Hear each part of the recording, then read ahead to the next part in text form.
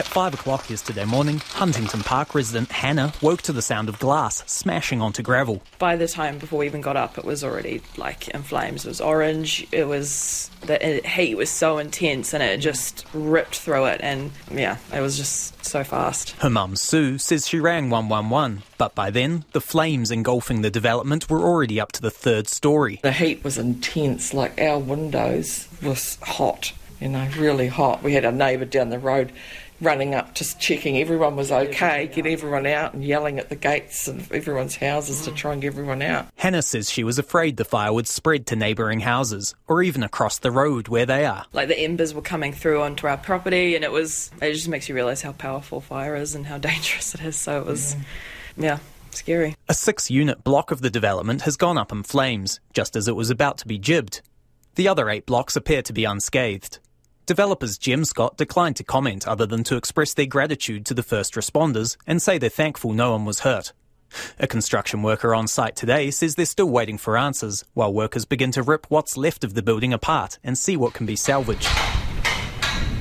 And as the ashes from the housing blocks settle in neighbours' gardens, questions begin to arise. Police have now confirmed they're treating the fire as suspicious.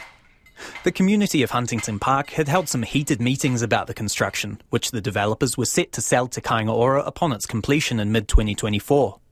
One neighbour showed me a community newsletter calling on residents to donate anything from $10 to $10,000 to an action group opposing development. Sue says it's safe to say there was some angst in the neighbourhood. This went ahead without any consultation to the neighbours. No one knew what was happening here, and it wasn't until we got the first letter from Kainga Ora saying that this development was going ahead. But they had already demolished the house and excavated and that. In March, Kainga Ora wrote to residents letting them know that the Guys Road development would be turned into public housing units, with 48 new homes going in. But residents say the project was already well underway by then. One neighbour, who asked not to be named, says she has nothing against development in general, but the scale of this project worried her. Because, build a very high density building there, just in case everyone move in and fire again.